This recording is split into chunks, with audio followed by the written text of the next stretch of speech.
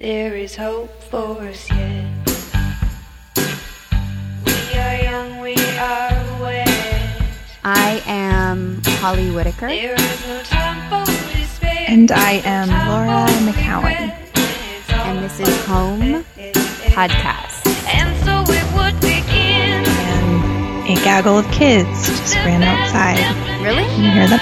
Yeah. No, from where? I don't know. It was just right when you started to talk. Did you know it's a Real Housewives of like Dallas now? I watched it today for a minute because I'm at my mom's and Bravo. I don't have Bravo. And oh my God, they were really mean. They were very mean. I can't I love that shit, but I also just I can't. It's like eating it. bad. It's like eating McDonald's for me. I know. I kind of like the way it tastes, and then I feel really not bad great. Afterwards. Well, I think the problem is with it. This is what the problem is that I'll start to take sides, and that's not how it takes me into this place where I'm just like, she's being a bitch, instead of remembering that they're all people don't act like that unless they're in pain. I can't even do the New York one I can't do anymore. I can do Beverly Hills. I think the Beverly Hills isn't so bad. I mean, it's pretty bad, but it's not bad. New York is bad. Oh, the OC is just yes, they're oh my God. But anyway, I just I go between I don't read Us unless I'm getting a manicure. I read one, I probably read 10 Us magazines a year at the most. Now I don't really I don't watch TMZ or any of that shit. But there is something about the Real Housewives that I'll keep going back to, and then I'll just be oh, it's making me. I have a question. Can you watch it without having to suffer through the commercials and the intro and all that, or is it just pure TV? I'm watching it on the Bravo channel, and there are commercials. Why? Okay. I just don't think I could. You can watch it on iTunes, and then you have to pay for it. Yeah, but I would never that's 15th on the list if I'm going to actually pay for something to watch.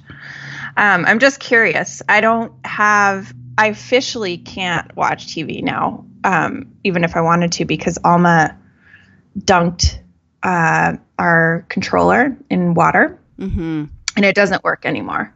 Yeah. And of course I could get a replacement, but it's that's so far down the list of things I want to get done. I haven't had a TV. I used to be one of those people that was really smug about not having a TV. I don't talk about this because I still watch TV on my laptop, but I haven't had a TV in a couple of years. I haven't had cable in 5 years. But I haven't had a TV in almost 2 years now. And it's it's funny, I don't miss it. I'll watch something on my laptop if I really want to.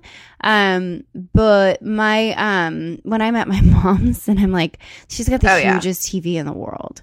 And I'm just oh my God, I'm just going to lay on this couch in my underwear with a remote, and I'm going to actually watch. Surf. I'm going to surf. And it's just, it is. I know.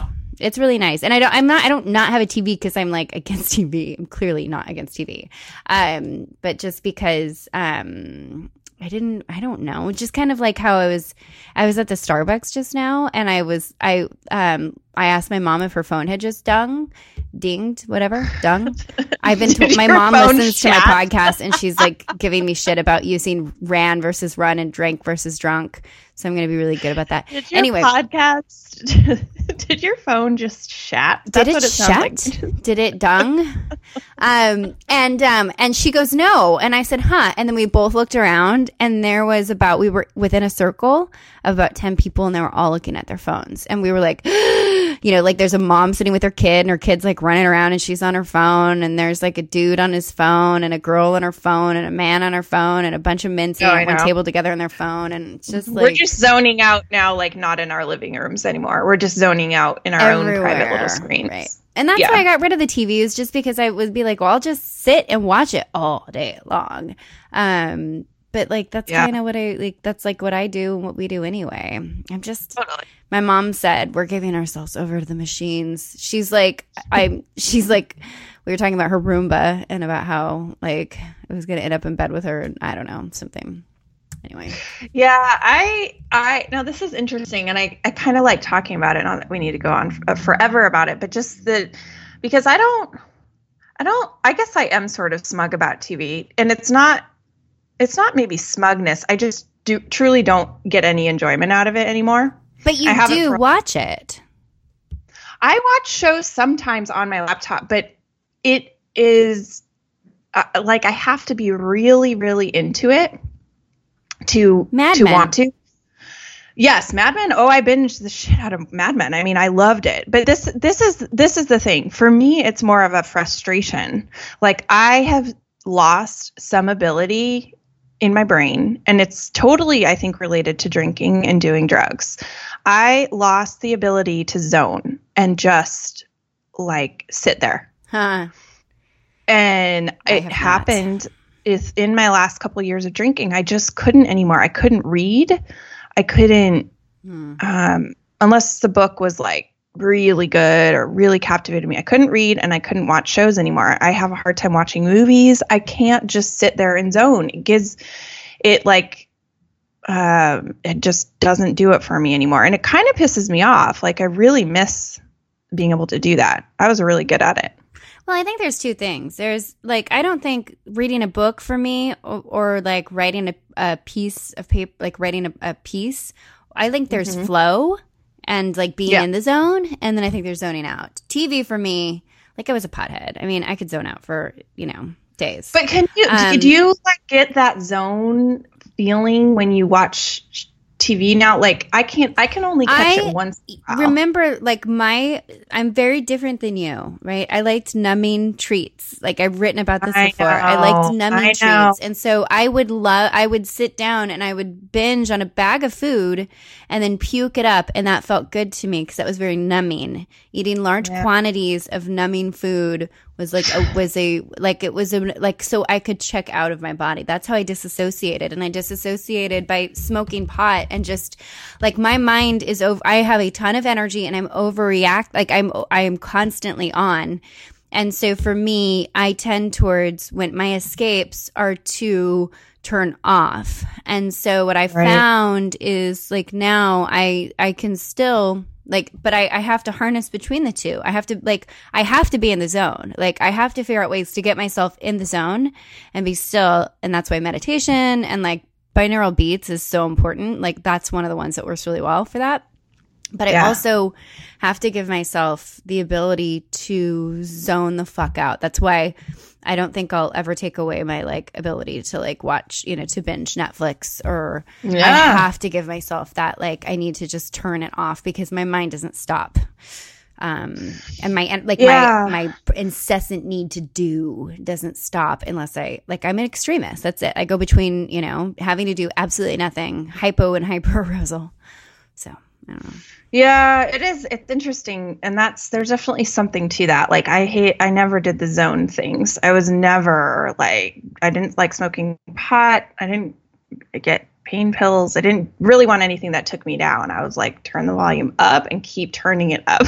And I was the opposite. Like I could have never done, that's why cocaine was never a problem for me. I was like, fuck that. But it had the same effect. Like it still had this like narrowing effect where you were like going up, but it still turned the noise down. Yeah. I don't know. It still did. Like it still kind of did the same thing. I was talking to friends on the beach. We're all sober this past weekend. And one of them was like, were you ever a smoker? And I was like, no, I smoked when I drank a lot. And when I did cocaine, I smoked a lot. Mm-hmm. But he's like, but what do you mean? Like you just wouldn't smoke? And I'm like, no, I never like wanted to do it. I never got addicted to it. I don't know how. I just didn't. And I think maybe because I ran a lot, I don't know. It doesn't make sense. Like I got addicted to everything else, but not that. I was like really thinking about it, like God, when I would do cocaine, which shoots your heart rate up and like just speedy. And then you're already doing alcohol and then I would just chimney smoke. It's like, how is that enjoyable? Like, let me see how fucking fast I can get my heart to beat without exploding. you know? Yeah, no. Yeah, I do. Oh, so wild. It's so fucking But wild. I mean, to think cocaine, about. I did cocaine too. And I did like it. I didn't crave it. I didn't crave that state, but I enjoyed that state. Yeah. But I think it is really interesting because when I knew from your profile somehow, without you ever having to explain to me, that you were into pot. Like I knew that about you before you even told it What to me. is that? And How I do knew people- that you like, and it's the same reason. Like I have to go to yoga and do the meditation. Like I'm not right, and you have to run, and those are very different. Like I hate running. Yeah. I like the idea of running, and I will like run again when I'm in San Francisco because I do like running on the Embarcadero. But I hate I am like what you do with running, but I will do like today I'm going to do 2 yoga classes, and that's like ain't no thing, and I have to do that. And you were like we've never talked about you smoking cigarettes, but I knew you had never smoked cigarettes. Like you actually or that it was never a thing for you without you ever telling me that. That's so funny. Yeah, you can tell people too, like, yeah, you smoke pot or you don't. I mean, my friend Nathan would always be like, you are a pothead. You're just trying not to be. I'm like, no.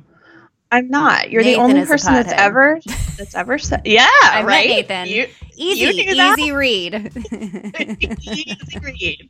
Yeah, you're really a pothead. stoner. Oh God. Well, it's like you could identify people that were like you like, oh, you do coke. I know you do. I don't even. Like we're gonna be talking later. You know. Yeah. Ugh. Yeah. Anyway.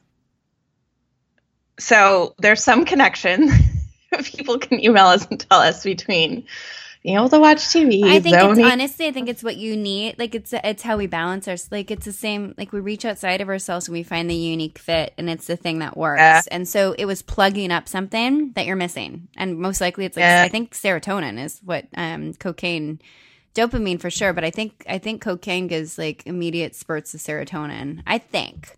And I didn't I'm pretty sure it does. Yeah. I didn't need to be happier. I wasn't going for that. I was just like, I felt, I mean, I would literally, the only way to peel myself away from my computer at night, was to take myself out of the game. I would work until I couldn't.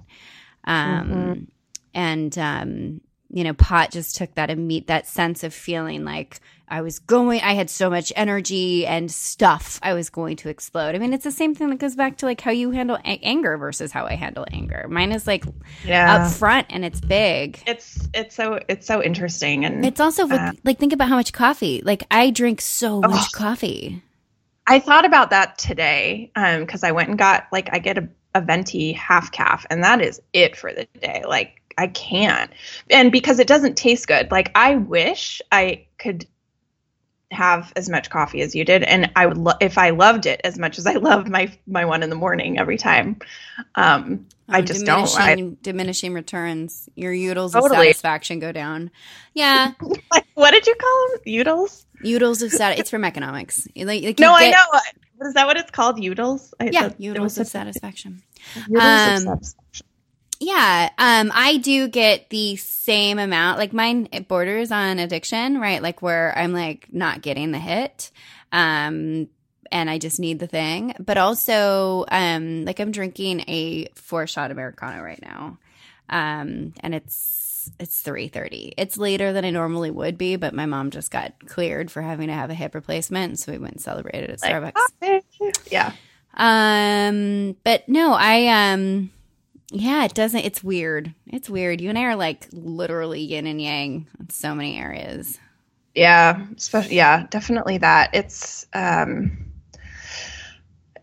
think it's like, I personally think it's not even just, it's just, I think it's fascinating. I think there's some like really interesting stuff in there, because I would listen to people talk about like, in meetings or just different ways, like, that they got high, and ways that, just never appealed to me. Like I never wanted to take a bunch of pills. I never wanted to come down. I know it was just, I don't know. It's like so unique to your own brain. And it plays into, how we are now, like you said, like I love doing yoga, and I am a way better person when I do yoga, meaning I am I come down, I come down. I am like, but I don't need it like I do running. Well, you're kind of more, I'm more Rajasic and you're more like Tamasic, I think. And I think you probably reach for the things that make you more Rajasic, and I probably reach for the things that make me more Tamasic. So the people don't know what those mean. What do they mean? A Rajasic just means it's like hot, spicy, fat. It's like they're yogic terms. Rajasic is like basically too fiery, too much energy. Yeah. It's also chaos. And then Tamasic is inert, like very like very like heavy, dense. Yeah. And then Sattvic. Oh, Siri just wondered what I was saying. She heard me say Siri in there somewhere. She's and like, bitch, I don't do yoga. And then Sattvic is just like very. It's Sattvic is like what's the word? What's a good way to explain Sattvic? Sattvic is kind of not plugged into either of those. It's balanced and it's pleasant. It's not what we are. It's not what we are. It's something else. I don't know. I have a random question, because I just got a text. I know your answer, but how do you feel about abbreviations in text? Like when someone says you are. I think when they're used ironically, I think that's great. When they're used, like my ex-boyfriend used to like THX, like he used to do it because in his mind he was short on time. And so everything was abbreviated. And it was like, and it really cheapened, any exchange. And I think that some people have such self-important, like I do, like you're asking me this, and what you're asking is a very personal, hurtful thing. Like I've written about how, like, when I took a Plan B pill, he was like, COOTHX. And, right. No. And he did it because that was his shtick. I'm so busy and important. I'm so efficient. And so I fucking hate it. I'm like, if we're having a conversation, God damn it, like, not just to him, like spell your fucking words out. Like if we're engaging, like spell it. If you're being cute, like I'll totally abbreviate to be cute. Like then I think that's because you've already established that that's not the way that you talk. It's a big just deal texted you to me. Who? This guy that I'd gone out with a few weeks ago. V-neck. I haven't heard from him since our second date, and he just texted, "How's your Monday going?" No. You are. How's your not Monday? Didn't say MON. No. Did you just write back? Here's all you have to write back: the letter F and the letter U, and then. No, I don't hate him. I'm just like, I just saw the text come up on my computer, and I was like, no, I don't think. I know. It's just so diminishing. It's like basically we're talking. He shaved 5 seconds of his. He just saved 5 seconds of his life, to send you a phonetic. A phonetic abbrev. Okay, so moving on. Do you want to get to our episode, or do you want to talk about anything else? Can't we just talk about this? Yeah, let us get to the episode. So we did an episode last week on money. Why did we decide to talk about money? Oh yeah, right, because we wanted to something light. Right, because it's super light. It turned out to be a very light episode. For real. I know. Yeah. And then we did it, and it just turned out to be so much longer. And so we cut it in two. And last week we talked about like kind of what our money story was growing up, and then what our money situation was like when we got sober. And this week we're talking about I'm handing it off to you. It makes this noise. It goes. We started to turn it around. Oh, I thought that was like when somebody dies in a video game from the 80s. That's my dramatic U-turn. Okay. I thought that was like the kill sound at the end of the game. No, we didn't die. We didn't die. However that might sound. We're still here. Oh, okay. All right. So it's the U-turn. Right. This is the U-turn. Yeah. Started to turn. I'm so turn glad you some don't things make a around. living off of voice work. Or what is it? Sound effect work with your voice. If all this goes bad, I just might do that, guys. Yeah, so this is the good stuff. This is the and how it's not just the good, how it got better. It's also, what did we do to make it better? What do we, and who are our teachers? What's the material that we use in order to change our situations?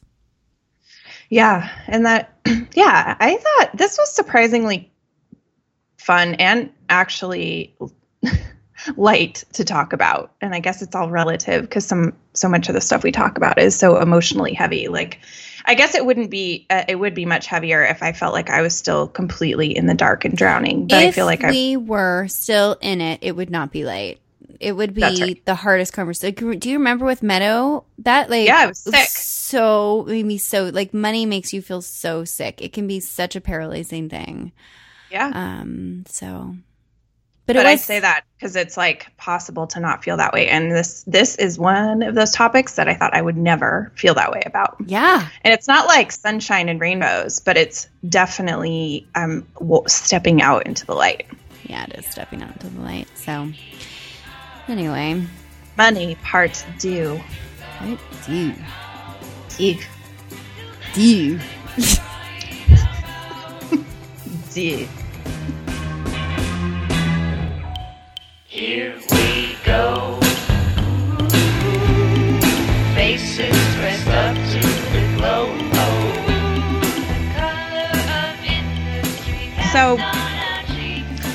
So we talked about what our stories were, and then growing up. what our stories were about money, or what our situation was with money before we got sober. And then we want to talk about what's happened since then. Yeah. What started to happen once you got sober? Because I think that's really important. Yes. How it started to shift when you got sober. Yes, I think so too. I mean, I don't think that there was this immediate the main thing is that when you get sober, right, you things start to it's not so manic. It's not so out of control. You aren't just there's not holes in a bucket that you're trying to plug. That's how I really feel. It's yeah. You're okay, you start to find some center and some sanity. And so I think the first thing that changed for me wasn't regarding money, wasn't consciously tied to money, but it was more I started to it was just I wrote this piece early on, maybe a month sober, after 6 months of trying, right? It was May 2000, and maybe it was, I don't even know. Maybe it was even a year. I have no idea, but it doesn't matter. It was just in early sobriety. I had this moment where I just I think it was 9 months sober. It was my birthday. I was sitting on my couch with my cat. It's sunset. My apartment is clean. And I don't have any food in my fridge, but I have half and half in my fridge, and I have coffee beans. And it's this, and it's my birthday, and I'm by myself. I think that's it. I can't remember exactly, but I want to say it's it. I wrote about it. And, it's just this moment of calm and contentment, contentment that I have never had in my life. And so that's the first step for me, is that I started to reach some type of contentment, and this contentment just naturally translated into organization.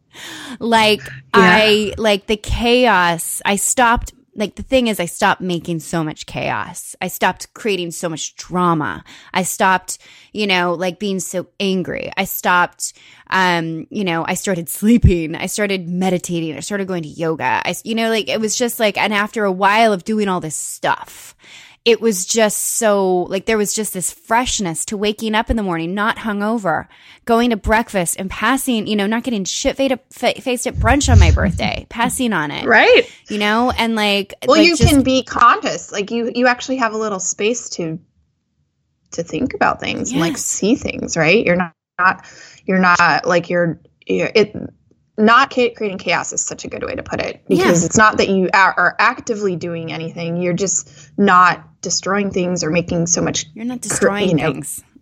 You're not basically just creating like the biggest mess for you to have to sift through. Right. And so that's it. Like the first step for me was like just this like calm, this peacefulness, this being okay with the mundane and the like finding like it was so exciting to me. Like the boring, like how boring it was exciting to me. It was so exciting. Like to just, it's such a relief. Be bored and like not even bored, but just like to have this like sweet, simple existence. It was just like, it was exciting. And so I think like that's the first step. The first step is that, and then obviously, like I quit my job and that was a little chaotic. I didn't plan to quit my job. I didn't have savings. I was still in debt when I quit my job. And not only that, like I quit my job and I was like, oh, I'm going to start my own company, like, I mean, I, by the time I stopped getting a paycheck, I knew I was going to start a company. And so here's where some of the blessings start to like come into place. I had stock in that company, I had equity, and that will be worth so much money someday. And that was worth a little bit more than what I had paid for it. And I cashed, like I immediately, I bought all my options. So I bought it all and then I sold it all. And so I got a cushion, I got a decent amount of cushion.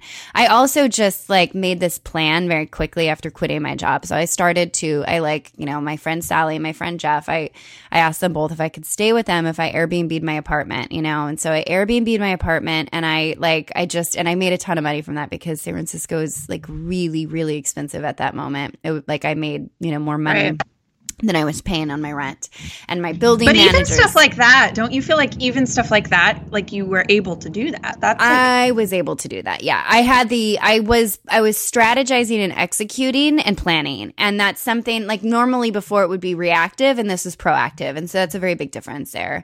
But for me, it was also just the first shift, was the not creating more chaos. The second shift was also starting to, it wasn't like magical thinking. It was more like, belief in myself thinking. So it shifted from thinking this will all work out if I just keep on, I'll get ahead of this at some point. I'll marry a guy or I'll, whatever. It was more like, I'm going to do this thing. Like I need to do this thing. I have to do this thing and I'm going to be supported. And I'm going to ask for what I need to do. What I need to do it. So the second shift is that I make a huge leap and I leave a very high paying job at that time.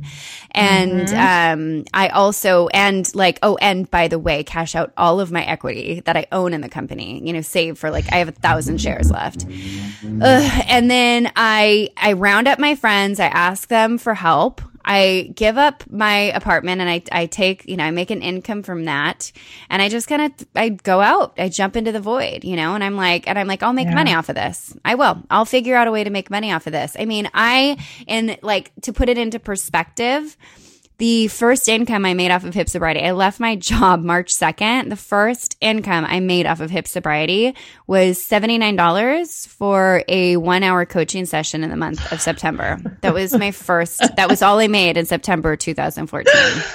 Oh my God. I had no income. And then on top of that, the company I left, I'd given them a $15,000 check to pay for my options, and they and I'm doing air quotes as a favor to me, held on to it and cashed it in August. And so I had been counting my account balance had $15,000 more in it than in my mind than it actually did, and so I bounced that check. And so I was just living off a burn rate. I mean, I literally was calculating these are the expenses I need to make each month, bare minimum. And I was was just so you living can off just of that. stay. Yeah. Like you knew what your little, like what you had to have to stay alive. That's right. And so, and I'd never really operated like that before, you know, I'd always like played the catch up game. So that's like, those are kind of some of the big shifts, is that I start to take a leap in the opposite direction, right? And use that thing I had used, that like, this is where we talk about like how like that stupid belief of ours that we would always make more actually starts to pay off. Like I have this stupid belief that I've had since I was little, this like irresponsibility around money, that there will always be more. But now I'm starting to harness it. Like I watched this video on how I have assets. It's like how much it, like literally, like if you're starting a business, count your assets. How many assets do you have? And I started adding up all the room I had on my credit cards, the saving, you know, like the small bit of saving. Like I started to add it up, and I looked at it, and it didn't mean I used it all, but I actually had this figure, and I was like, oh my God, I have $30,000 of room here. Like I actually have $30,000 of room here, and I'm going to use that to leverage it to start what I know can make money. So like I started to shift that and look at like how I was supported instead of how I was limited. That's the like kind of the first part of the story. And then the second part is that I actually, in the summer of 2014, I was working with my coach, Zoe Wild, and I just tell her I'm terrified of money, you know, like I actually speak the words and say, I am terrified I'm never going to make money. And so we actually sit down, and I do an exercise about like what my money story is. I spend, 4 hours one day just sitting at my friend Sally's, whose house I was couch surfing. And I sit down and I go through this process and decide and rearrange my ideas about money. I start to imagine that money is just energy, and that I realize how bipolar my relationship. I love you, I hate you. I start to realize money's the root of all evil. I won't look at you. I hate giving you away. You are, I don't like dealing with you. You make me nervous. But I need you so much, and I want so much of you. And I never want you to leave me with, I started to actually pull out what my conversation was with money. And I was and then after that, this is the next biggest shift, is that I pulled all my money, and my wallet I had at the time was a hobo wallet that I had dropped into, I think I dropped into an ocean or water or whatever. And it had grown mold, and the mold would not stop growing. And so I was keeping my money in a 10-year-old hobo wallet that was growing mold. And so I was I realized I was just shoving bills and not looking at my accounts and not taking care of it. I was if this was a human being, that human being would have me in court, or if it was anything else, I was abusing money. And so I had this ceremony that day. I literally took all the cash I had, I laid it in a circle, and I had a conversation, and I was so money, I'm so sorry for everything I've done to you and how I've mistreated you and abused you. And I made a pledge to money. And from there on out, I just started to, all of my bills now are always in my purse, perfectly arranged and aligned. I started to pet my money and kiss it and tell it I loved it and thanked it for serving me and allowing me to serve. And I got a new wallet. Did you feel stupid when you were doing that, or were you connected to it? Yeah. No, I mean, I'm my mom has a Roomba, and I talk to the Roomba. This isn't a far stretch for me. You have no problem anthropomorphizing. No. But I also started to that was it. I just started working with the energy of money, and this didn't fix it. I still was terrified of not having money. But I did change how I treated money, and how I started making, affirmations about money. And I, in 2000 when I moved out of San Francisco, and shit was tight. I mean, I was about to run out again. And there were so many times on this path. There were so many times from when I quit my job to where I am now. that I ran out of money. I bounced a rent check. I was unable to pay bills, so I never paid a bill late. I was unable to pay bills. I did bounce my rent check. I had to move in with my mom multiple times. There was many times where I didn't know money was coming from. I asked for donations at one point from readers just to get me through to the next when that investment fell through. Before I really started monetizing and figuring out how to make money doing what I was doing. There was just so many close calls in this, but there's this one moment and I will never forget it. I was moving out of San Francisco. I had my car in a parking garage across the street from my apartment. This is when I rented my apartment in LA, and I'm just I am almost out of money, and I go and I'm moving my car. And I accidentally ran up a $300 parking, I left it in an expensive garage for a week, and it was $300 and something. And I hadn't anticipated that. And it just felt so, careless, but I was just didn't you have to do this, Holly? Didn't you have to keep your car in a garage? Is it your fault that San Francisco is that expensive? And I had this moment where I'm driving and I just started, instead of freaking out about it, which I would usually do, and feeling awful about it and internalizing it and feeling so resentful, I had this moment and I was I'm happy to pay that bill. It helped keep my car in this garage, and it helped keep me, it's helping me, I could easily access my car. My car is important to have because it's allowing me to travel around and move out of the city and blah, blah, blah. And I instead started to, in the garage as I'm driving out, just saying, I love money and money comes to me easily. I love money and money comes to me easily. And that was the shift, where I had been kind of practicing these money things, but I hadn't necessarily been practicing them in the moment when the bad thing happens. Right. And so now it is, if I get a tax bill, if I get, anything that I get, that's fuck. My default now from practicing is realizing it's just flowing through me, and I'm going to get bills and I'm happy to pay them, and that I'm not going to hold it up. I'm not going to be resentful. I'm going to go with the flow, and I'm going to be high vibe about this. And so that there's so, go ahead. No, isn't it? But it's this, you said this the other day because we were talking about it. It's this thing that you don't realize that you've actually changed until you've been doing it for a long time. Mm-hmm. It's so gradual and sort of non-tangible, right? Until you start to see that it's different. Yeah, and it is, and it's also until you start to see exactly right. We weren't talking about money, we're talking about something else, but it is everything else. And then the other part of this is that I stopped I had such an aversion to looking at my accounts and to right. And I also didn't balance my checkbook, and I also didn't I never calculated how much interest I was paying each month. And I never, and also when I started HIP sobriety, I didn't keep my books. I didn't pay taxes for 2015. I paid my taxes so late for I filed so late for 2015. Yeah. I filed actually this year I didn't pay my taxes for a year. And so for me, it was just, I also had to start really confronting realizing the same thing, snake becomes a rope, we were talking about in the last one, exposure therapy, right?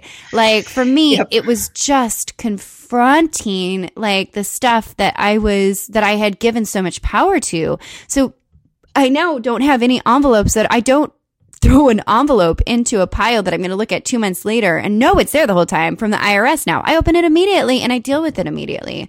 I went through the very, very hard work. I had to do 2 years of bookkeeping and also calculate how much taxes I owed and hire an accountant and pay $4,000 to have the accountant help me sort this out, and I did that, and it was hard.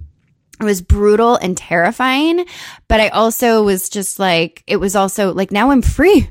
I faced it and I'm free. I do not, I am not owned by a stack of fucking paper anymore. I am not owned by the balances or I know exactly how much interest I pay each month. You know what's in there. I know what's in there. I know what it is. And I also know it's not going to kill me, and that the only thing it's going to do is empower me to make, wise decisions about it. And so So I won't talk about exactly where I'm at now because that's the final question. But like basically the things that I did was I started to do the things we do when we're drinking, right? Which admit we have a problem, rethink how we act, like rethink our relationship with it. Start looking at the really ugly stuff that we keep on running from, like change our mindset about it, like slowly make these shifts and like really look at the beauty and the positivity that comes out of it.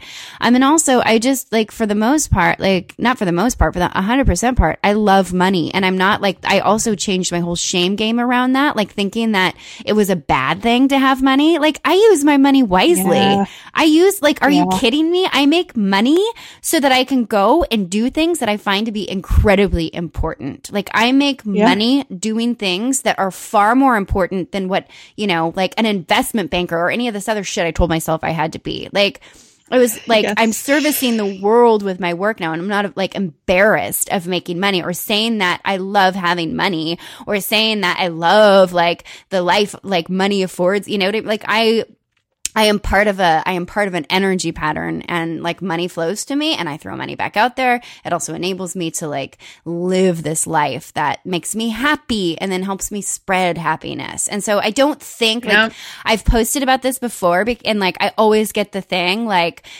there's people that want to just say like, like that want to say you're sick. You can't love money. That's fuck. You know what I mean? Like people really love to hate people that say they love money and that money is a good thing. And that we need money. And I'm like, then that's just raising money up on a pedestal. Like I am. It's just a different pedestal. Like you're actually giving it more value than I'm giving it. Like for me, what I really think in the end, it's just like anything else. There's enough to go around. It's just we've told ourselves there isn't. And it's one of these things, like it's like what Meadow said, like when you take a breath of air, do you feel like you're robbing somebody else of a breath, like of breathing?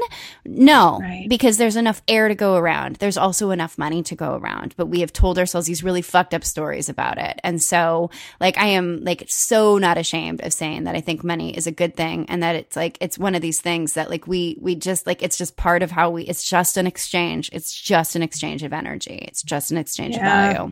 It's not this thing that like makes monsters, like power makes monsters, injustice makes monsters, but money doesn't make monsters. It's what we think that money is that makes people monsters about it. So totally. Well, and we'll talk about too, like how books and people and all that have helped us, because I know that's a big part of it. Like you didn't go stumbling into this, like you are a student of it, just like you've been a student of everything else. Yes.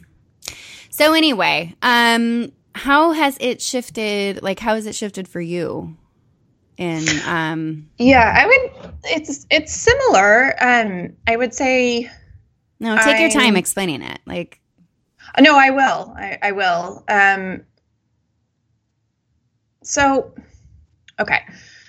When I just think of, I'm laughing in my mind because I'm thinking of that. Remember that post that I wrote about money like a couple years ago? It was like the last thing I want to talk about or something. And it was after I had been taken, like Alma and I had ridden in the back of a cop car. Yeah. Do you remember that? No, I remember the story, but I don't remember. I remember that story. Like you got pulled over sober because your registration was right. Yeah, my registration, my license had expired, and my registration. I think my registration was fine, but my inspection was way late, and I don't remember there's the trifecta, right? Your registration, your inspection, and your license. And I never had the three of those like current at the same time. And after I got my DUI, I was like, I owed, what it was is I owed thousands of dollars in tickets, like parking tickets. And this is so money related, because it's really just taking care of your shit. I owed all this money in parking tickets, and I didn't think I had enough to pay for that. And in order to renew my registration, I had to pay that first. So I drove around without my car being registered. And then I drove around, and then my license expired also. And there was a whole thing with my license with getting my DUI, and I just never like took care of actually getting it valid. And it's just the same old story, never quite catching up, dealing head on with my shit, thinking that someone else is going to handle it or it's just going to go away somehow. And where that culminated was there was a cop that pulled me over once and kind of gave me a warning. And because I don't think that the laws or the rules apply to me, and I had to get groceries, I leave like a week later, and that's probably him driving by. And the same cop who pulls me over in like the Whole Foods parking lot. And he's like, "Are you kidding me? Like, what is wrong with you?" And he puts me and Alma in the back of the car and like takes me home, and I have to go deal, and my car gets towed and I have to go deal with it. So it finally gets me to, and Alma's like, thinks it's kind of fun. She's like, "What's going on? Are you in trouble?" I was like, not really, but yes, we're fine. Well, and the only reason he didn't take me to jail is because I had her with me. But this is an important theme, because it's like, I was like, I couldn't look at I always thought someone else was going to take care of it. Or I thought, like the rules didn't apply to me. Like I would just figure it out. And like, who cares? I'm not drinking anymore. Like Who cares if I don't have stupid paperwork done? Yeah. Like don't you know I've been sober? I haven't had drink for a year. Like I should get all the passes that are available. So they don't care about that. Actually, no. I still see him, and now he doesn't have anything on me, but it's just a very consistent theme, which for me was, yes. Okay. First story was same as yours, first shift is not creating more chaos. Like that in and of itself just starts to, provide some relief, and also some real, like it's less frenetic. It's less crazy. So I kind of know where my money's going. Or like, it's like after, like, it stops being a storm all the time. So I can actually like look at things and see where they are. And it's the scenery is still a disaster, but at least I'm not making new storms. And I can start to like face it. Then it was, okay, now we have to actually start to clean some things up. And it for me, it was very much I don't even know where to start. So I'm not going to start. And then it was like, well, let's just do one little thing, like let's just like start to pay attention. I mean, I was still at my job. So I got promoted a couple times in sobriety. So I was making really good money. But I started to, maybe cut out some of the things that didn't make sense anymore. Like I wasn't like, I stopped having all these crazy memberships, or I was like you, I would buy shit when I was drunk. I wasn't doing that anymore. So there was a little extra money just by virtue of the fact that I wasn't blowing it all. Right. So that just inherently makes things a little bit more manageable. And then, but still, I didn't really, like, we had that conversation with Meadow, and that was the first time I sort of started to look at like how I actually thought about money, like what my money story was. Right. But I didn't do much about it. It was just kind of like, okay, file that. Like, yeah, I know it's something I'm going to have to continue to look at. But my core belief was still, this is too big for me. And I just I'll never be able to really get a hold of it. Like maybe I can stop bleeding out. Right. But I'm never get ahead. No. And I'll never I literally could not imagine like a day where I would be out of debt. I would buy a home or something. No, even the way I got my cars was always this like sketchy, I either got it because Ryan and I, bought them together, or my dad helped me. Like it was never really on my own.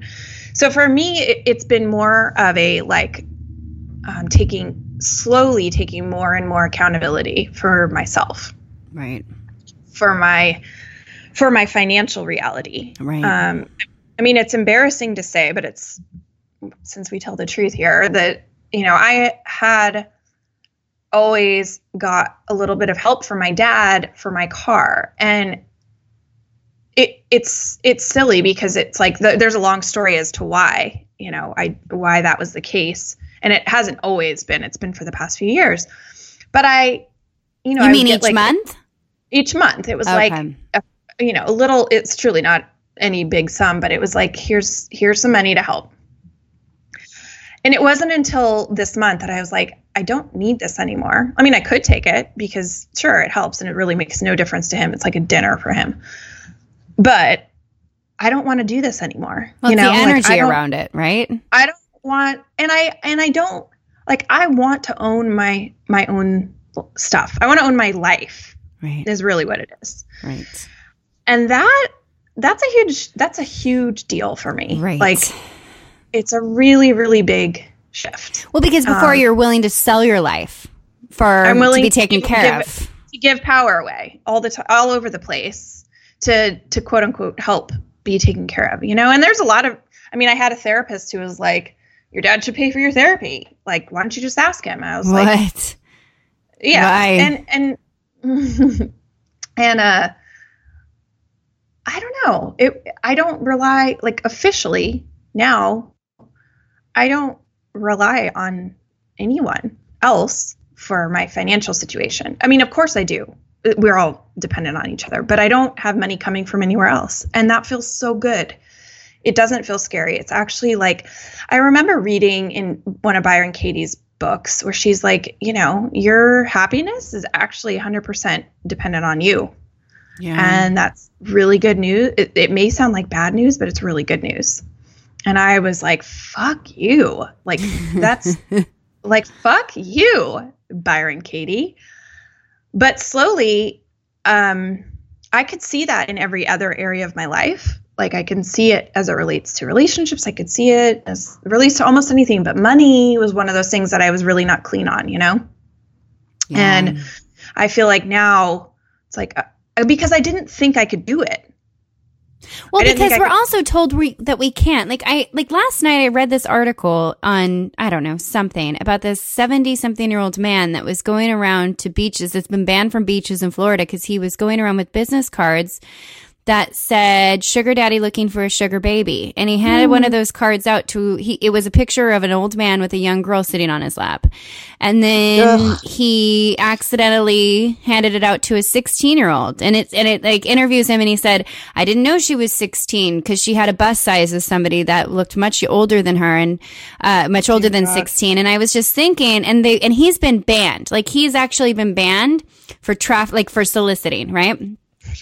But then I'm like stepping back and I was like, but there are degrees of that, small degrees of that are acceptable. Like, he's only a few degrees away from what we do. He's only a few, like man, he's literally he's just one fine line or one small bit over the line, like, that we have actually allowed. And so much of this is because we believe, like, we have told ourselves stories that men are providers and women are, you know, like that we need to be taken care of. We've been fed this and fed this and fed this and fed this because this is our history. This is what we have been sold on for a couple thousand years. And so I think it's what was true. I mean, it is. Well, it's not. I mean, it's how it's been. But I'm just saying, it's how it has been. But it's also the line that we've been fed, right? It's the thing that we like. Sure. That we. It's part of the deal that we make, right? Like that we. It's part of what we believe. It's ingrained in us to believe that we actually like can't do this on our own. It's. I think. I mean, you just reminded me when I had Alma. My dad said to me, "Well, you're not going to work anymore. Like, you don't need to do that. Like, your husband should take care of you. Like, that's the deal." And I was working for him at the time. And so essentially he was firing me and I didn't even blink. It was like, oh yeah. Okay. Yeah. Well, and but it's just like, it is this thing that we kind of very quickly and easily give ourselves over. And it's a really hard thing. Like, and then when you come to the other side of it, which is what you just said, which is like, it's 100% dependent. Like for me, that's been the biggest shift. This is me. It's all me. There's no one else. It's me at the end of the day that has got to take care of me. And that doesn't mean like I don't need community or help or any of that shit. But I'm just saying at the end of the day, I cannot look outside of myself to somebody else to fix this, to take care of it. It's no one else's responsibility. And so it's like, I think there is so much like as a woman especially, there's so much that works against us making it to that leap that tells us that we, like don't have to, or we shouldn't, or like, but like, it's a far leap, not just because it's money. It's a far leap because of what it represents historically. Oh, totally. It's all the same thing. I mean, this is my deal from the beginning, with everything, is I'm not responsible for it all. I'm not going to take accountability for it all. And there's a million reasons for that. But yeah, a big one is, someone's going to fix me, specifically a man's going to fix it. A guy's going to come along and fix it. That's what I was sold. That's what I believed. Even though I wouldn't really tell you that, I did believe it. And yeah. I would say, and the ironic fucking thing is, I've always made money. I've always done, and more than my partners. I've always like kind of been the breadwinner, but I've never kept it. You know what I mean? It's like that easy come, easy go thing. It was like whoosh, in it goes, out it goes. Like I had no respect for my money. And you also never owned it, Like, I think, like, something that's really interesting when it comes to me in dating at this point is I don't, like, when I look at somebody as a potential whatever, I'm not looking at him as a financial creature anymore. I'm not looking at that part of it. I mean, like, yes, there are turn-offs and turn-ons, like, based on what somebody does with their brain and their life and their work. But at the same time, I'm just not looking, I've, like, actually, that part of me is just, like, I know what I'm going to do, and what I'm going to do is independent of whatever my partner does. Totally. I will always, and I know for a fact, I will always have my own assets. I will always have my own stuff. I'm just not I'm not interested in a commingling thing. I really, really want the whole like Diego and Frida setup where potentially there's a house, like 2 houses with a bridge. Oh, I think it's the best idea. I really do. I'm not even kidding. Anyway. Yeah, so it's been this gradual, as I take more ownership of my life in all the ways, money is one of it's kind of like the last thing to come along. But because it's all connected, it's like, I did also have these shifts. Like, I mean, I kind of skipped past a major part, but I quit my job too and left, a very lucrative job to make, I didn't even know how much or how little. Little. And I have a kid. So there is that. And I guess, this is where it serves me, the whole thing that we've been talking about, like this sort of naive optimism that it's going to work out and you're going to be okay, has served me in this way. And at the same time, I have been taken care of by myself. And because I started to believe in a benevolent universe, even when it comes to money, I started to trust that money would come. I started to pay a lot more attention to how I was treating my money too. Like, I look at my account every single day. I watch it. I take care of it. I pay attention, like you said, like I would a relationship. Yeah. I actually pay attention to it. Yes. It's amazing what happens when you pay attention to something or someone. It like stays alive, and it sometimes grows, and it has a heartbeat, and it's a breathing, living thing. And I get excited about it. I get excited about making money. I get excited about giving money away. I've always been super generous too. Like I love helping and giving money away and, you know, all of those things. And I get excited about the idea of doing that. Like I get really excited about the idea that I will be able to potentially take care of my parents or my brother if he ever needs it, you know, or whatever. Like I get really excited by the idea that I could be that person to help out. I know. I never thought I would be that person. I know. And it's not, you know, it's not where I am, but it kind of is where I am because I know I'll get there. Like, I mean, it's not the reality today. If my brother called and was like, I need $100,000 to do whatever, I don't have that available to him, but I have the faith that I'll get there. And so it's this sort of mindset that has really shifted. And I think it's 100% due to like this idea of taking accountability. Carolyn Knapp wrote in Drinking a Love Story, she says something along the lines of like, I thought growing up was just something you did as a result of like getting older. Yeah. Like you're going to grow up, and it's so not the case. You know, it's an actual deliberate effort to take accountability for yourself. Yeah. That's so well put. Yeah.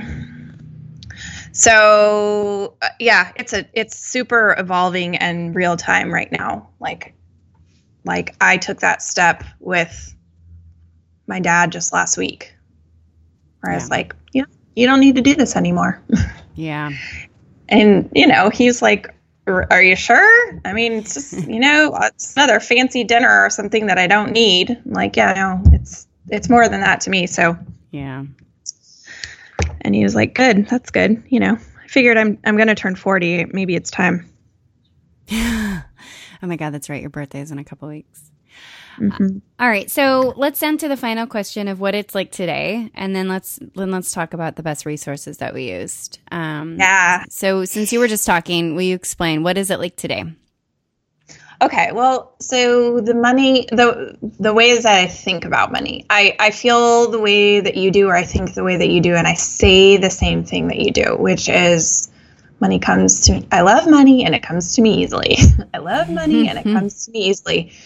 I actually pay my bills when I get them. And this is super recent, you guys. This is like last 3-4 months because I've done a lot of work. I've done a lot of work with Meadow. I've done a lot of more reading and all of that. So it's not, this is like, you know, I'm almost 3 years sober and I'm really starting to feel some kind of power around this. I don't know, like if the monetary, the numbers reality is like, I don't really know how I'm going to survive in 6 months, but I have built enough of a business and I have enough faith in myself that I know I'll be okay. And then I'll be more than okay.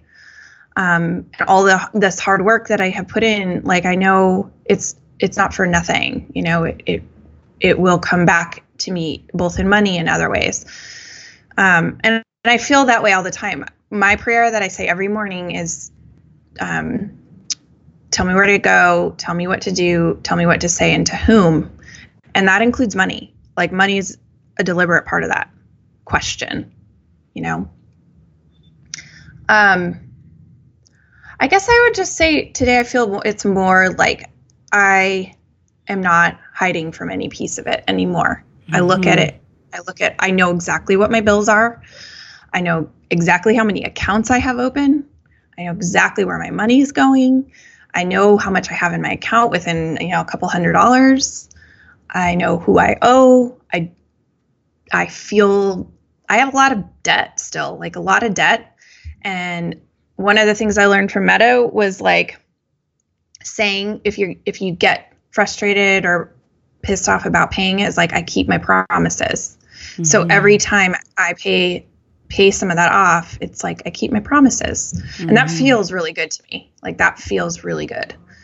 I know some of the debt I'm going to get to pay off sooner than I thought. And I started to create, as silly as it is, it was really helpful for me. I started to create like this book around sort of dreams and things that I want. Like, I really want a home in the next few years. I really want even just a different car, because the car I have is really wrapped into my drinking story, and I don't want to carry that around anymore. So I started to be like more intentional about it and just aware. And that's what it feels like today.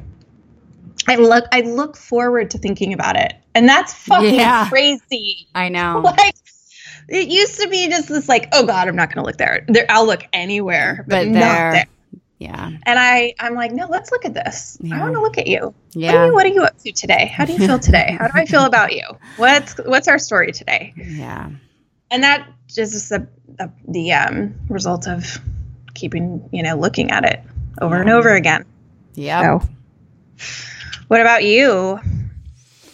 Well, I think, pretty similar. I'm almost out of debt. I have one credit card left under my personal account, one credit card under my business account.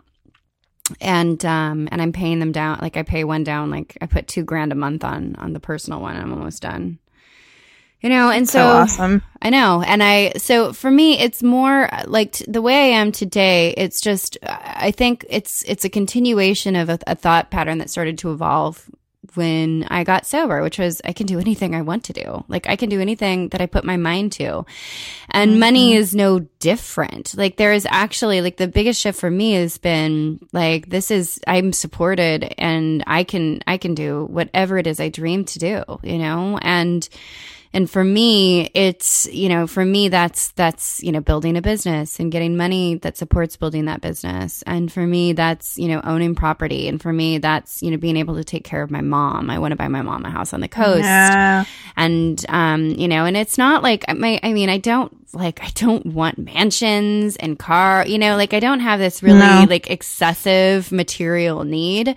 But I do have like really beautiful visions of being able to do things that I thought were that I never thought were for me. I mean, that's like the biggest change is I thought things were a certain life was never like the same when a sober life is not for me. A life where I respect myself with men is not for me. A life where, we kind of tell ourselves these stories and then we realize by changing just one of those stories that we can change so many different stories. And so I had this moment like where, and I've written about this a couple of times that a couple of months ago, I'm driving, I'm in my, this car that I loved, every time. And not only that, there's a practice that I have where I appreciate everything I have right now. I appreciate every penny I have, every grace I have. I am thankful for it. And I also am thankful for the things that are yet to come. Meaning I say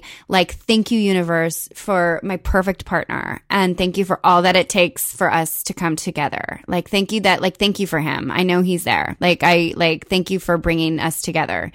He's perfect, and thank you for, thank you for my house in Rome. Thank you for that beautiful home that is in, the Centro Storico. And thank you, I'm thankful for things that have yet to manifest, as if they already have. And so, and when I bought that car, when I bought that Honda Pilot, I bought my first car. I thought it would be it was impossible to me, living in my, in as much debt as I was, with as much credit card debt as I had, with no, major funds at the time. I moved home. I lived with my mom before I moved to LA, and we went and we test drove this really shitty, no offense, girl, but we test drove the shitty Ford Escape, and I was and it had, it was within my budget, it was $5,000. And then I test drove, but I saw this huge white Honda Pilot, and I was I want a white car because I'm a Kundalini, and I like white cars. I don't want a black Ford Escape. I want that big white, and I drove it, and I was oh my God, it drives like butter. And it had 200,000 miles on it, but I was I want, and it was $12,000. And I was just I want that car. Like and my mom was the one that was like, get that car, like get something that you can't afford, get something to grow into. And I didn't believe I was going to be able to buy it, but I did. And every time I saw that car, I was like, hi, baby. You are so beautiful. Thank you for coming into my life. You were the prettiest car. And it was just a stupid, shitty car. It's just a material thing, but it represented like a belief in myself. And it represented, doing something that I hadn't done and didn't think was possible for me. I mean, I would look at people with cars and I'd be like, how do you own a car? How the fuck do you own a car? And like, so I bought this car and it was so great. And then I'm driving and then things started to break on it because it had 200,000 miles on it. And I'm driving in LA to go meet, a couple of friends for brunch. And my radio goes out and it had a subwoofer. It had a great sound system. And I was just like, I cannot drive a car that does not, I cannot and I turned on my phone and was listening on my phone. I was like, I can't do this. Like, I can't do that. Like, I am not going back. And so I was just like, at lunch, I was like, I think I'm going to go buy a car today. I think I texted it to you too. And then I went to, and they were like, what kind of car are you going to buy? And I was like, I don't know. I hadn't even thought about it. And I was like, but I've always wanted an Audi. I mean, I used to, when I worked at Deloitte, I would spend my time on my computer sometimes building an Audi on their website. I know. So and then I was just like, yeah, I'm going to go buy an Audi today. And then before I even realized what I was doing, I looked up on my map. I found an Audi dealership near my home. I rolled in and I was like, yeah, I want to buy a car. And I was like, they were like, what kind of car? And I was like, I don't know. And I was like, either like a 4-door sedan or maybe an SUV. Like, let's look at it. And we started to look. And then I just got I fixated on a car. And I was like, yeah, I'm going to buy that one. And then I bought the fucking, and not only that, I wasn't worried as they ran my credit. I wasn't worried as they ran my card to for the $7,000. I wasn't worried as and I drove away. I was like, and I left my Honda Pilot there, which was so sad. I felt like I was literally leaving a cat at the pound. Bye, baby. But anyway, the reason that this is such a big story for me and why it's so important is because it represents, it's just one more thing out of the way. It's just one more limitation where I think I can't do something that I have overcome. I went in by myself. I didn't have my mom. I negotiated it down $10,000 fucking dollars. I didn't flinch through any of this process. I didn't walk in small. I walked in large. And it wasn't about having a really nice car, which by the way is just fucking tits. I mean, that car drives so fucking nice. It's so nice. Not even funny. But it's not even about that. It's not so I was explaining this to recently in a lecture I did. It's not about driving past my ex-boyfriend and being like, oh, what's up? Look at me and my Audi, or pull it. It is not about that. It's about this whole idea of being able to do something that we think is impossible. And that just then opens up the next level of what we can do. And thinking you deserve it. You can do that if you want to. And also realizing that doing that is not causing children to starve in Africa, right? Oh my God, there's so much fucking, there's so much shit around this. There's so much shit around this. Children are starving in Africa because how we have set up our world system. It's not because, anyway. Some people are driving Audis and some Right. And so, anyways, it's just believing in this, very, like you said, benevolent, abundant world, right? And and not taking more than my fair share, and not trying to and not thinking that my self-worth is tied to what I accumulate or any of it. It's not like that. It's actually more of an internal shift of thinking I can do anything. And it's tied into believing I can change the addiction landscape. It's tied into believing I can influence good in this world. It's tied into believing, I can be a CEO of a company. It's, it's just these leaps that we make. My friend, one of my good friends, dude, left his job, has no experience as a CEO, just went out and did what I'm trying to do. And he did it faster than I did. And the only difference between him and I are that he 1000% believes in himself. And also he does that because he's been told his entire life that he can do anything. He's a white dude. That's right. He is a white, handsome, smart dude. He should expect that. He'd expect it. He walks in as if he expects to own the world. Like you meet him, you talk to him, that's what you get. Like he doesn't shake. And I am like, and for me, it's coming to the realization that he and I are no different. Like that all that stands between us is that he expects something entirely different than what I expect. I expect I expect to be like, I expect to be told what's wrong with, like, I expect to be told no. And so it just plays into this larger role. So the way I am with money today is that I first of all am not obsessed with it. I don't think I'm not stupid enough to believe that it is why I'm here.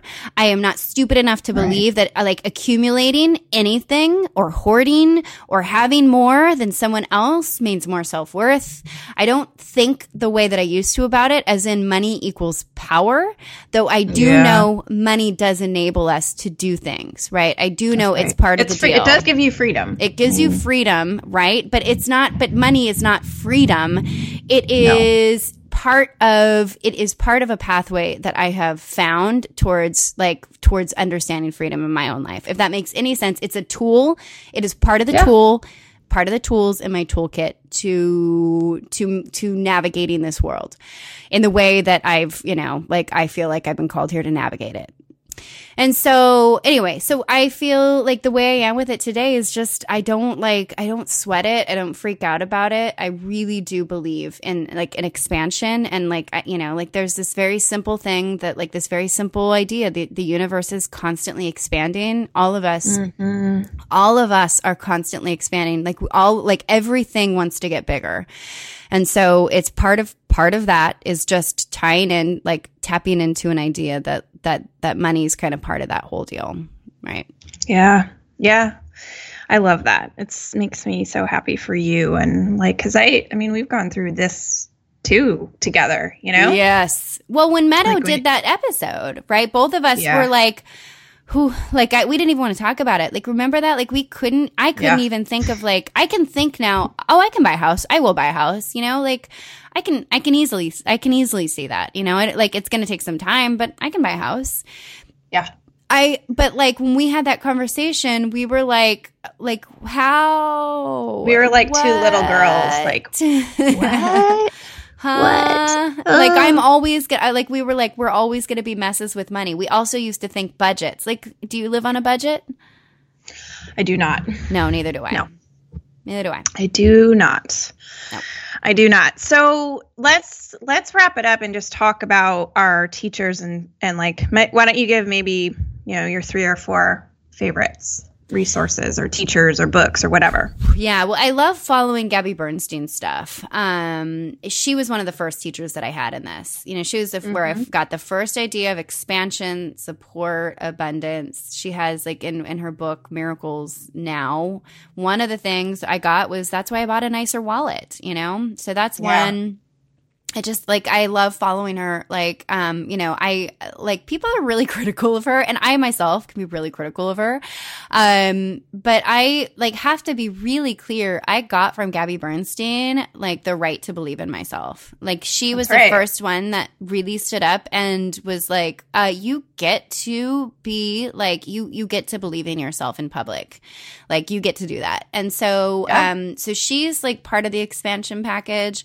Jen Sincero's work is phenomenal. Like You Are a Badass is a very good like entry level, and then You Are a Badass with Money is like the most like leveled up book I think I've ever read in my entire life. Me too. It's so fucking good. It's so good. And then I recently read Wallace Wattles. Oh God, I can't remember what the name of it, but you'll find it, Wallace Wattles. And his book is just like, and like, I love Wallace Wattles' book because, hold on, let me find the name of it actually, because I think it is important. It's a really, like, it seems to be a very, like, hold on. I wrote it down because you told me about it. I haven't read that one, but I want to. It's so, it takes like 5 minutes to read. The Science of Getting Rich. It's like, but he basically, the whole book is not about accumulating. What it's about is just believing that we are here to kind of form, like we're not here to compete for what resources we see. Like we are not all here. We're not a pack of dogs fighting over one bone, which is what we are trained to believe. Totally. He believes like that you should be spending your time creating things out of thinking stuff. Like that thinking stuff creates physical stuff, and that we're here to create more. We're not here to fight over what exists. Yeah. And it's like it just is exactly in line with what I believe about non-money things. And so he just kind of puts it into context in a really beautiful way. And so I think like I will say like I love Wallace Wattles' book. I love Jen Sincero's work. I really love Gabby Bernstein's. Like those three are probably the ones that I would say have made the most impact on me. And also recently I've gotten into the Hickses and Abraham. Mm-hmm. So I like their work quite a bit. You? Yeah, I would say Jen Sincero's work I love. I love Seth Godin's work. He doesn't necessarily talk about money specifically. Like that's not what I wouldn't think of him as a money guy, but for some reason his work gives me a lot of perspective and permission and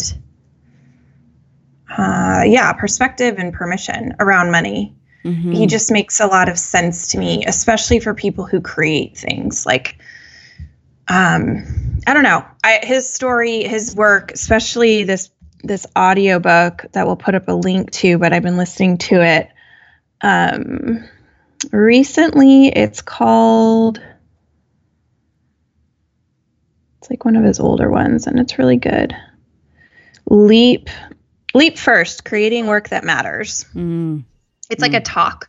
Love him. And he talks in that about how money is just a story. It's just a story, you know? I love Meadow's work. Meadow does great work. And she does a lot of good work because for me, she's been a big help for me. This is Meadow DeVore. Who we had on the podcast. Yeah, who we had, and is also a good friend, does a lot of work around like the underlying stuff around what, that helps you get at shifting your money story. And she's got a lot of work out there. And then as silly as it is, because I also wouldn't think of him as a money person, I love Wayne Dyer, and I always go back to him. And his, again, like I wouldn't think of him as a money person, but he's kind of an everything person. And he was also a big believer in like law of attraction and Hicks and stuff. Like he talks brilliantly about that stuff. I mean, a lot of Gabby's work is the same as Wayne's, but she just made it more modern and for women, like women like her. So those are my teachers. What I feel like is like all of the work that wasn't about money becomes about money because it's all the same. It's all the same. Sobriety work is the same as money work, is the same as relationship work, is all energy. And it's about raising your standard. It's about energy, what you attract, what you believe that you can attract, and like standards. I mean, people really don't understand like how much our shitty stories about what we deserve. Like whenever I post something and somebody like says, but whenever I post some like expansive positive message and then I get, but that's not for me. Oh, that's easy for you to say. Oh, that must be nice.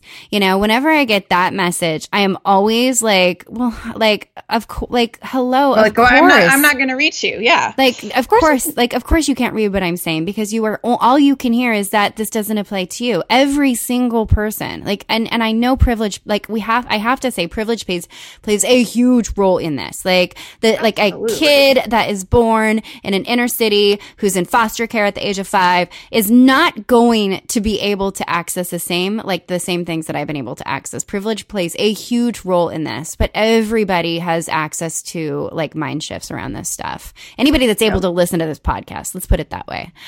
you know, has the ability to pick up what we're laying down, you know? And so I think it's one of these things, like for me, like the biggest thing is the change in my belief system and realizing if I want to hold on to my victim story, I'm not good enough, this is like, but I'm different, but that's not fair. You have this. If I want to hold on to that shit, then guess what? I'm going to create more of that shit, you know? But if I want to, like, the biggest change for me has been holding on to an unbelievable story of what is possible. Belief is so important. And that's the biggest thing that's changed for me. Just a belief system. That's it. Just a belief system. Just a small one. Yeah, no, it's true. It's completely true. And and that's not to say it's easy. It's like the hardest thing, but it's simple. It's like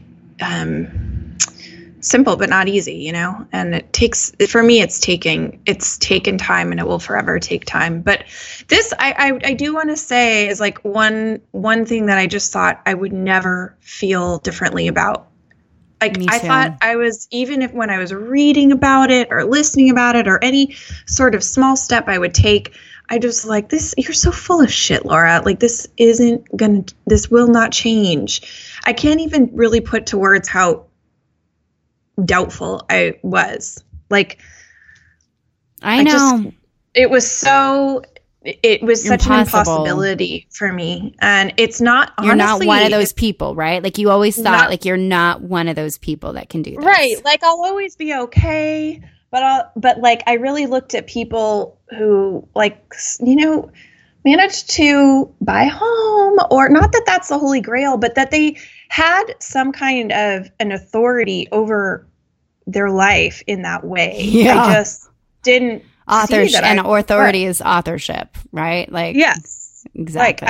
I want to, like, literally looking at someone, like, a lot of my friends have, like, built their own homes, or, you know, done, like, big renovations, and just thinking, how you thought of this, and then you, like, you hired, like, how does this happen? You know, like, it blows my mind. And now I'm starting to, like, it's like, okay, if I wanted to do that, I'll be able to. And I'll figure out how to do it. Yeah, it's so beyond what I thought would ever be possible for me. So. Yeah, and I think that, and I agree. And I also, the other thing I have to say is I didn't go right out of sobriety. Like, I have to be clear to you guys. Like, this took me, I still have a long way to go, but this wasn't an intentional, this was like a bit of intention here, a bit of intention there, a bit of intention there. My holistic practice and approach supported it. But, like, I just read Jen Sincero's book and Wallace Wattles' book since I started in May, diving even deeper on money, like getting more clear around money and like revisiting my thoughts about it. And so it's one of those things that, like, I would not say, like you, I think a lot of us will go in and be like, I've got to, you know, like you cannot, force your way through this thing. Like, you actually have to, like, for me, it's been a very slow and deliberate and also unintentional, like, and intentional intentional. I know. Yeah. Yeah. And it's like you can't lose 100 pounds in one day, or you can't get sober in, like, you know, it takes time. It's taken a long time. Yeah. Well, this is a good 2.5 hour episode. I think we might split it into two. Okay. Because I think it's a lot. But I love you. Love you too. Bye. Have a good day. Bye. Bye. Waist down.